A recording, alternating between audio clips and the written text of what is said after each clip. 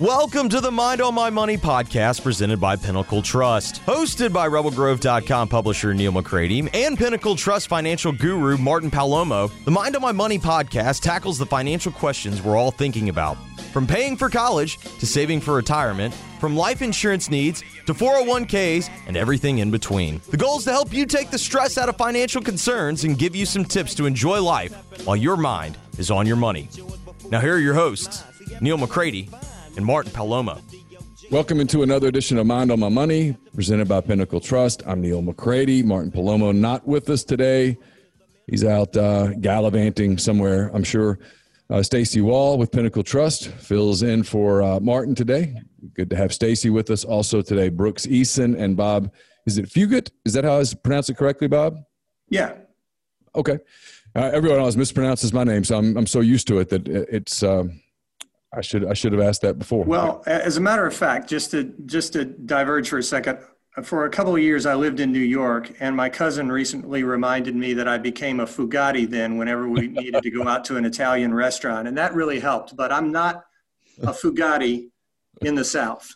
That might have worked for you in some of the different restaurants up there. It was very helpful. Yeah, I'm sure it was. All right, we'll get started in just a second. I'll tell you that I'm coming to you from the Clark Ford Studios. Clark Ford's in Amory, Mississippi, 662-257-1900 is that number. Call it. Ask for Corey Clark. Tell him you're looking for a quote. Even if you're not looking for a Ford, even if you're not sure that you're looking for a vehicle right now, it'll help you get a baseline moving forward. Corey simply wants to help you make sure that you don't get run over by a car dealer, because some of them will do that. 662-257-1900. You'll get the quote. The rest is up to you. You can use that quote for your reference. You can shop it around, or you can do what I've ended up doing a couple of times now, and that's hop into a Clark Ford today. And Stacey, before we get rolling, tell the people a little bit about Pinnacle Trust and how they can get in touch with you all. Sure, Neal. Good seeing you and talking to you again. We haven't had a chance to visit in a while. I am coming to you from the Pelican Club studios in Madison, Mississippi. And as most of our listeners know, Pinnacle Trust is a company that I founded 23 years ago. And we work with people in the areas of investment management and planning for your financial future, handling retirement plans for companies. And it's been a great ride. And we'd love to talk to any of our listeners at any time about your plan for retirement and planning for that financial security. And we are super excited to have Brooks and Bob on the show today. Brooks is an attorney by trade, but he is also an author, and we're here to talk about his third book, right, Brooks? That's it. Number 3, called Bedtime with Buster, who is Brooks's dog, Conversations with a Handsome Hound. And Bob is a CFO in Atlanta, but he is also an artist on the side and incredibly talented. And I will let Brooks tell us how he and Bob got together, because Bob's done some incredible illustrations for the book.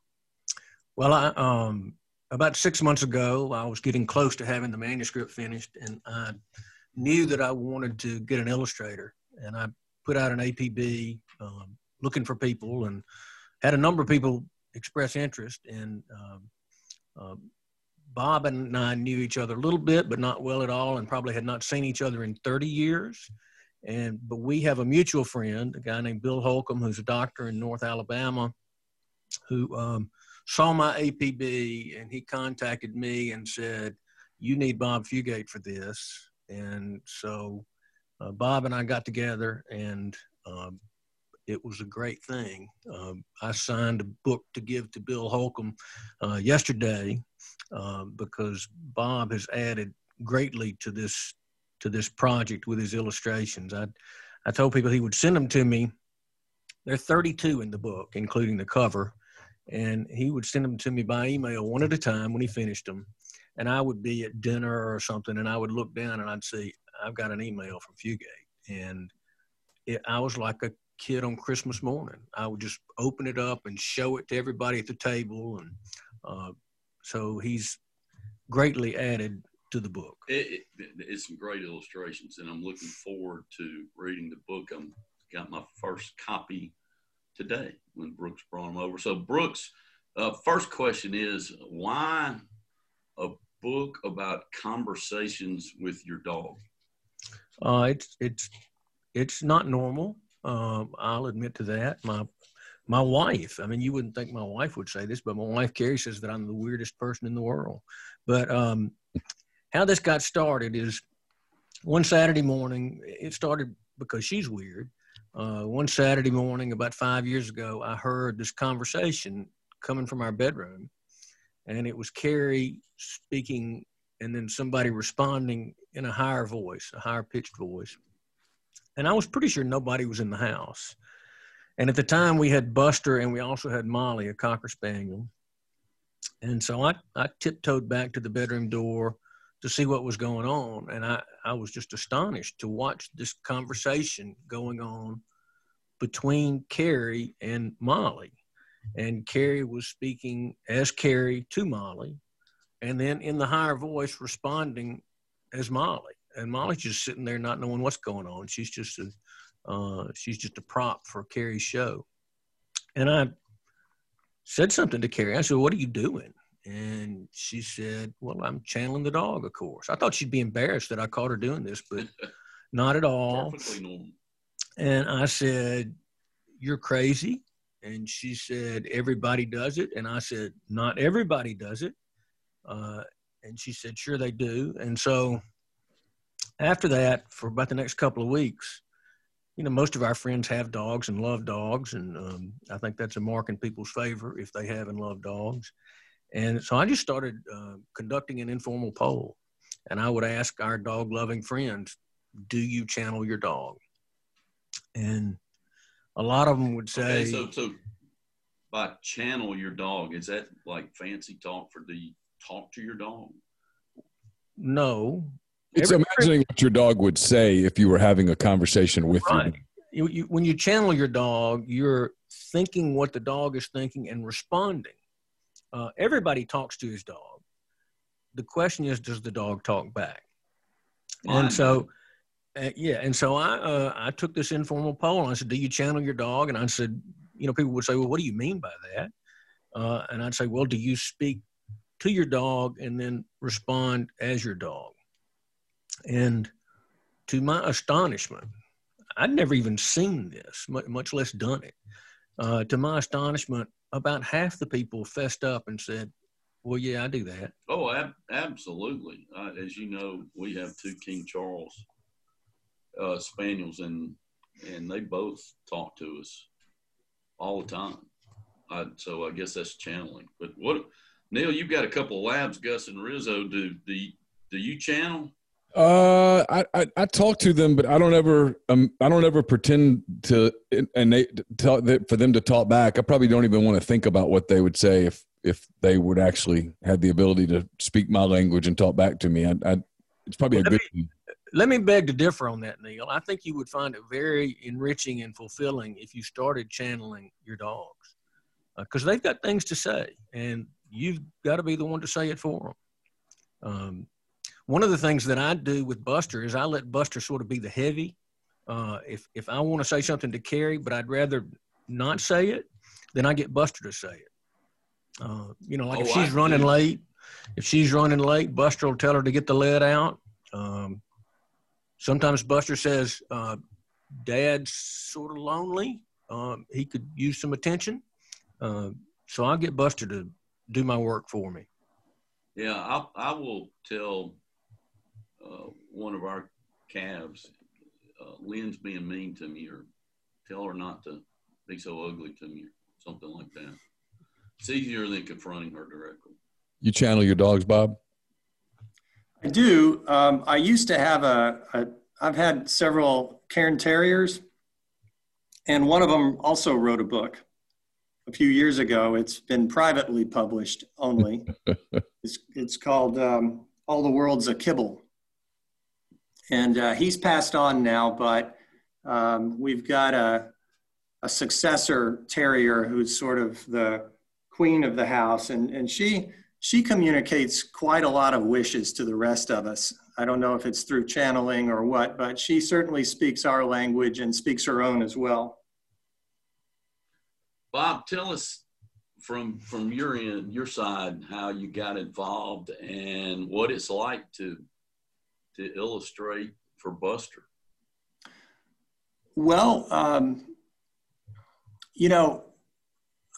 it was interesting for me to learn that there was another person who was interested in making his dog an author, since for, I don't know, a year or so, sometime back on business trips, I would remember my conversations with my terrier and all his adventures and things he had told me and things I'd witnessed that he'd been doing, and wrote chapters of that. So then I realized that, here's another guy who's doing something similar. So we had that in common. And, once I took a look at the chapters, they're really funny. Buster's a very smart hound, and they're very entertaining. So it was really easy for me to come up with an idea for what to draw that would illustrate the theme of any particular chapter. It was a lot of fun. And, I kind of did it off and on for 4 or 5 months, I guess. And we took a vacation for a week up to Maine, and I think I did 7 of them, like 1 a day while we were there. And that was my sort of Buster blitz. But for the most part, every few days I'd take a chapter, I'd read it, and I'd think, wow, this is cool. Let's do this. And sometimes it would be the idea for what the illustration would come from Brooks, and other times it would just sort of, it would be a kind of a natural from what I was reading. Yes. And it's some great illustrations, and we'll tell people before we leave how they can see them and read more about the book, excerpts, and get copies. But so Brooks, your wife Carrie was channeling first with Buster. She was channeling Molly when I called her. Molly, okay. Yeah. Were you a channeler? I had never channeled before, but when I found out that about half our friends did it, I really took to it. And the conversations and Molly was Carrie's baby, and so Carrie had most of her conversations with Molly, and so to give Buster equal time, most of mine were with Buster. And Carrie's conversations were sort of the normal thing you would think you would have with a dog. Do you need to go outside? Do you want a treat? Something like that. But I would talk to Buster about other things, like, don't you wish you had thumbs, for example? And what did Buster say about that? Well, he said it was a travesty that he doesn't have thumbs. And I said, well, you don't need thumbs. You don't use a knife and fork. You don't drive a car. You don't write with a pencil. None of those things. And he said, and why do you think I don't do any of those things? Because I don't have thumbs. That's why. Obvious. Buster is, as Bob said, Buster is smarter. He's smarter than the average person, actually, much less the average dog. Now, is your channeling voice when you speak to Buster, is it your normal tone of voice? Or no, and I don't know that my channeling voice has ever been recorded, but I'll do it. Can you give us a? I can do it. It's Carrie says that I'm not really channeling Buster. I'm actually channeling Marge Simpson from The Simpsons, and I don't really know what she sounds like because I've never watched that show. But the Buster channeling voice is much higher than mine. He talks sort of like this. He says, "Dad, what on earth are you doing?" And it doesn't, I didn't think that it suited him, the voice, because it's, he's a 40-pound hound dog. He's a manly dog. But then we, and this is my one regret about the book. I finally, about a month ago, decided to have a DNA test done for Buster. I thought I've written a book about this dog. I should know what he is. And, we assumed that he had to be part beagle or part foxhound. He looks like a hound. He had to be. but he wasn't. And so we got the DNA results, and so Buster agreed to a swab test or something? I just stuck the swab in his mouth. I didn't even tell him what it was for. Okay. But I stuck the swab in his mouth and sent it off and waited, and then the drum roll came, and we got the results, and I thought it was hilarious, but Buster was horrified because, when I broke the news to him and told him that he's this wasn't bad news. He's 3/8 undetermined, which means that 3 of his 8 great-grandparents were also mixed breed dogs. He's 1/4 American Staffordshire Terrier, and he was okay with that. That's a manly, tough dog. Yeah. But he's 1/8 each miniature wire-haired dachshund. Oh, that was a killer. That was hard to hear. Well, I'll tell you though, I thought we might have to change the subtitle of the book, which is Conversations with a Handsome Hound, because the only hound he has in him is the miniature wire-haired dachshund. And it gets a lot worse. Oh, gosh. So he's also 1/8 Chihuahua. Oh, that's a shame. Yeah, that's tough. And when I told him the last 8, he just crawled under the bed. He's also 1/8 Pekingese. Which is tragic. Yeah. Yeah. I mean, so I'm curious. I'm just guessing that. This 2020 has been a trying year for all of us. How much he learned this in 2020? I mean, it's hard to get into therapy as it is. Does the dog now require therapy? I mean, what have you had to do just to sort of rebuild? Just to make him feel better about himself. Just kind of rebuild feelings and that kind of thing. I mean, it's been a challenging year for all of us. His response was a perfect 2020 response. He said, "Fake science." And then he said, "I demand a recount." Well, that's fitting. That fits right into the 2020. So the reason I have a regret about that is because I finished the book before I got the DNA test, and I could have had a great conversation with Buster in the book about the DNA test. Oh, you really could have. You really could have. It's, yeah. So the book has got 30 conversations about all sorts of things, about how I met Carrie, there's a conversation about my daddy. There's a conversation, Buster wants a meal service for dogs. I saw him one time sniffing the meal delivery service box that we got, and he wanted his own meal delivery service he wants 21 meals a week, because he eats 3 times a day, all choice beef, all sorts of different dishes. And I said, 21 meals seems like a lot. And he said, "Do you think you could go back from a filet with chanterelle mushrooms to dry dog food?" And I said, "No, but I'm not a dog." And he said, "I am a dog." And the answer is still no. So we have all sorts of chats about all sorts of things. I just sort of try to think. I would look at Buster and think, what would you think about this? And so then Does Buster have many dog friends? Well, we have another dog now. We lost Molly last year, and we have Maddie, who's a toothless, old, neurotic dog. And she and Buster are friends, and Buster tolerates her. Buster liked Molly a lot more. And he gets along well with all dogs. He's a cool dude. He's not very pleased with what he knows regarding Elvis Presley. Yeah, would you be? What does he know about Elvis Presley? I'm curious. He knows he wrote that hound. He didn't write it. He knows that he recorded that hound dog song. I mean, how would you feel? Ain't nothing but a hound dog? Yeah, he didn't. Crying all the time? It is demeaning. And never caught a rabbit either. Yeah. Man, And it's not a friend. Yeah. Now that I think about it, it's not a particularly flattering account of a hound dog's life. It very much denigrates the breed. Yeah, I asked Buster. I said, well, you're talking about never caught a rabbit. You've never caught a rabbit. And he said, "We've got a fenced yard, Dad. We've got a fenced yard, Dad." And I said, he said, "Open up the gate and I'll stack the rabbits to the ceiling." Well, if that's what he feels, then the whole Pekingese thing didn't drag him down for too long. I mean, he was able to kind of restore his self-esteem. Well, I'll say this. He said that about stacking up the rabbits before he found out about the Pekingese.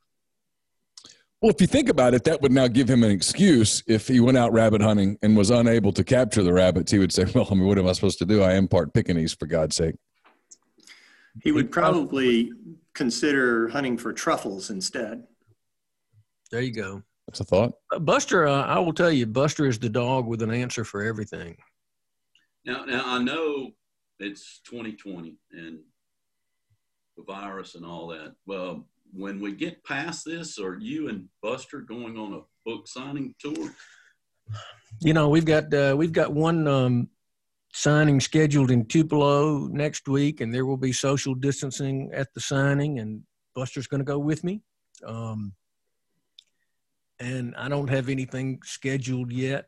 I guess I've probably told you this, but I had 12 or 13 signings for my last book, Fortunate Son, that got canceled as a result of COVID. I bought a bunch of books for these signings in February, and then in March, the curtain came down. And so I've got a bunch of books, but hopefully the curtain will come back up and we can have events. I'm curious, how did you get the book published? How did you go down that route? Both this book and the last book, I've used an independent publisher in Nashville, Word Crafts Press.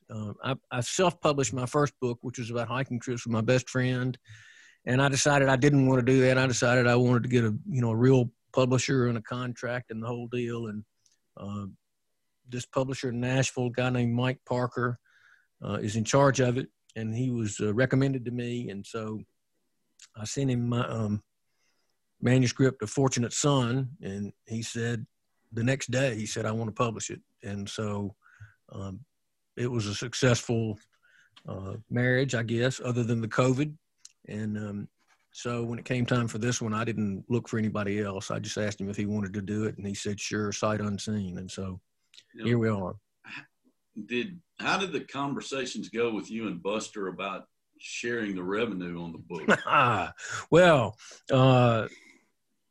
I didn't tell Buster that I was recording our conversations until the next to last chapter in the book, because I wanted him to be candid. I didn't want him to pull his punches, and you know how people are when they know they're being recorded, they won't say exactly what's on their mind.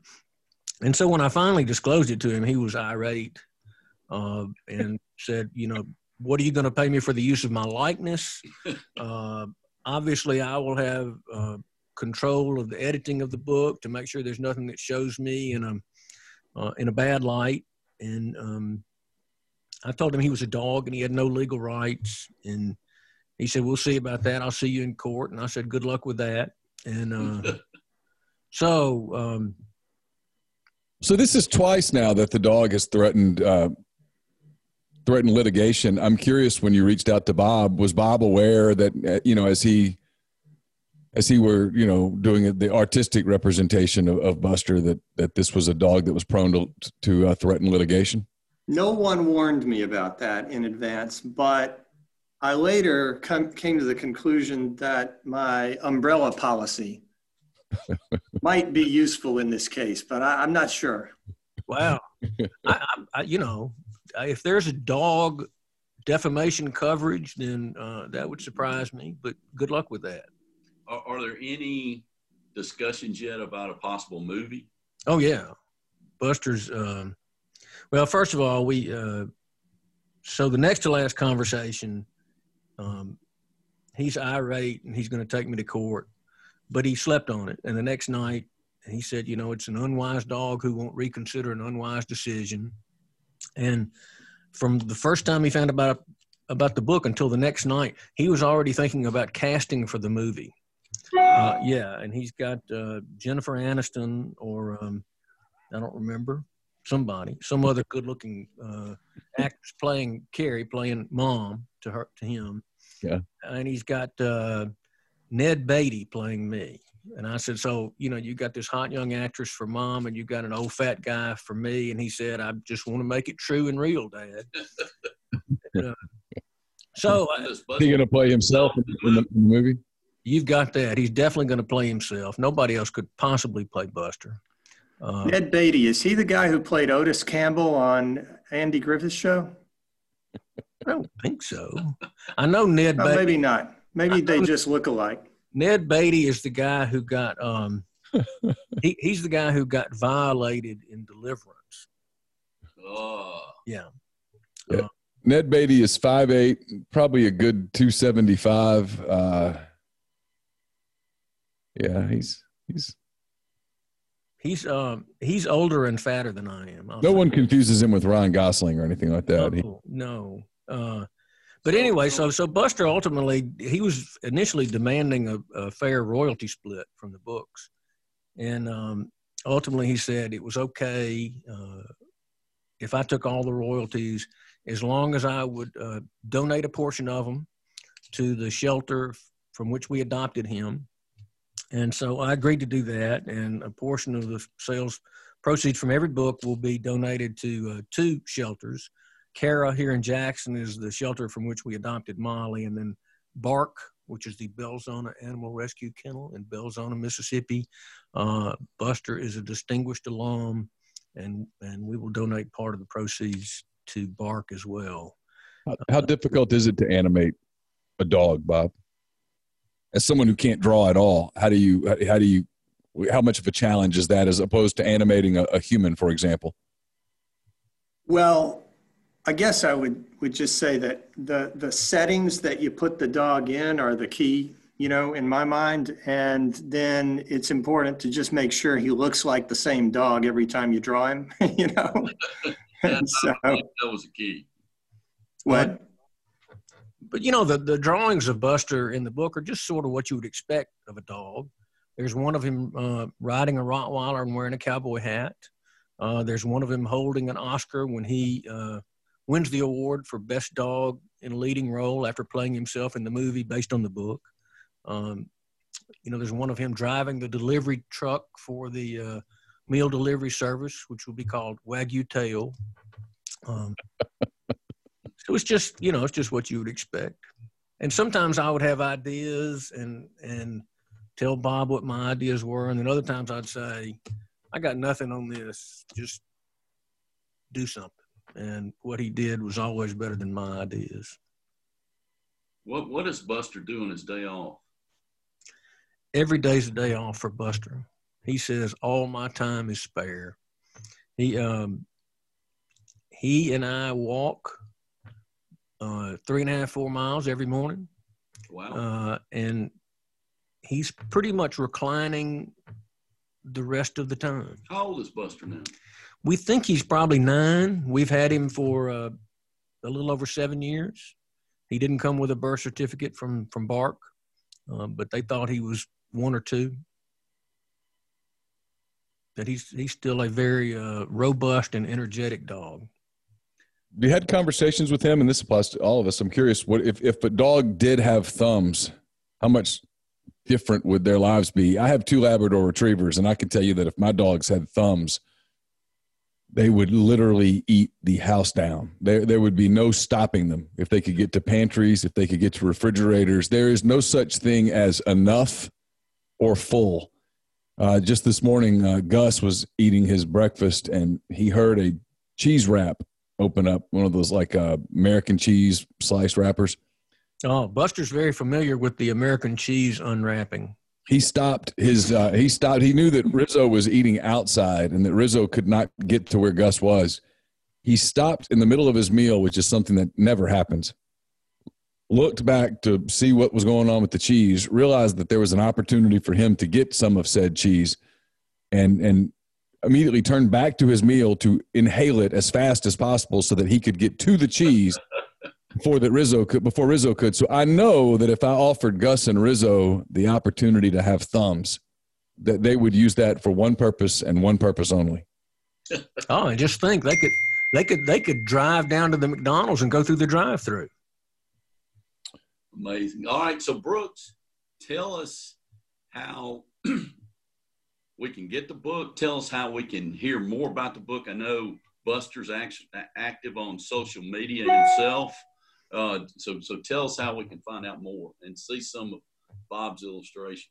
Okay. Well, you can get the book directly from me. You can look on my Facebook page or my website, which is brookseason.com. That's easy. And you can get a signed copy from me. And just this very morning, Buster was autographing books himself. I got an ink pad so he could put his paw print in the front. And so you can get books directly from me. You can also get books from all of the usual online sites. If you feel like Jeff Bezos needs the money more than Bob and I do, then you can get it from Amazon, but you can also get them directly from us. And how would a listener that wants a copy reach out to you? Well, you can email me to at Beason, Beason, at Watkins Eager, WATKINS, Eager, EAGER.com, or send me a text message to my cell, which is 601-540-3276. And you can send me a check. My address is 500 Roses Bluff Drive, Madison, Mississippi, 39110. Or you can send money by Venmo to Brooks Eason. I'm trying to get set up so that I can take credit cards, but I'm not very techie, so I'm getting somebody to help me do that, but I don't have that quite yet. So if you want to sign the book for Christmas, then you can send me a check or Venmo money. It's $35 for the hardbacks and $20 for paperbacks. And soon, hopefully in the next week, there will also be a children's version of Bedtime with Buster. Bob's illustrations were so fabulous that the publisher and I decided and the publisher agreed that there should be a children's version too. Great. And it'll be, 28 pages long instead of 300, and it will be 4,000 words instead of 80,000 words. Less adult content involved.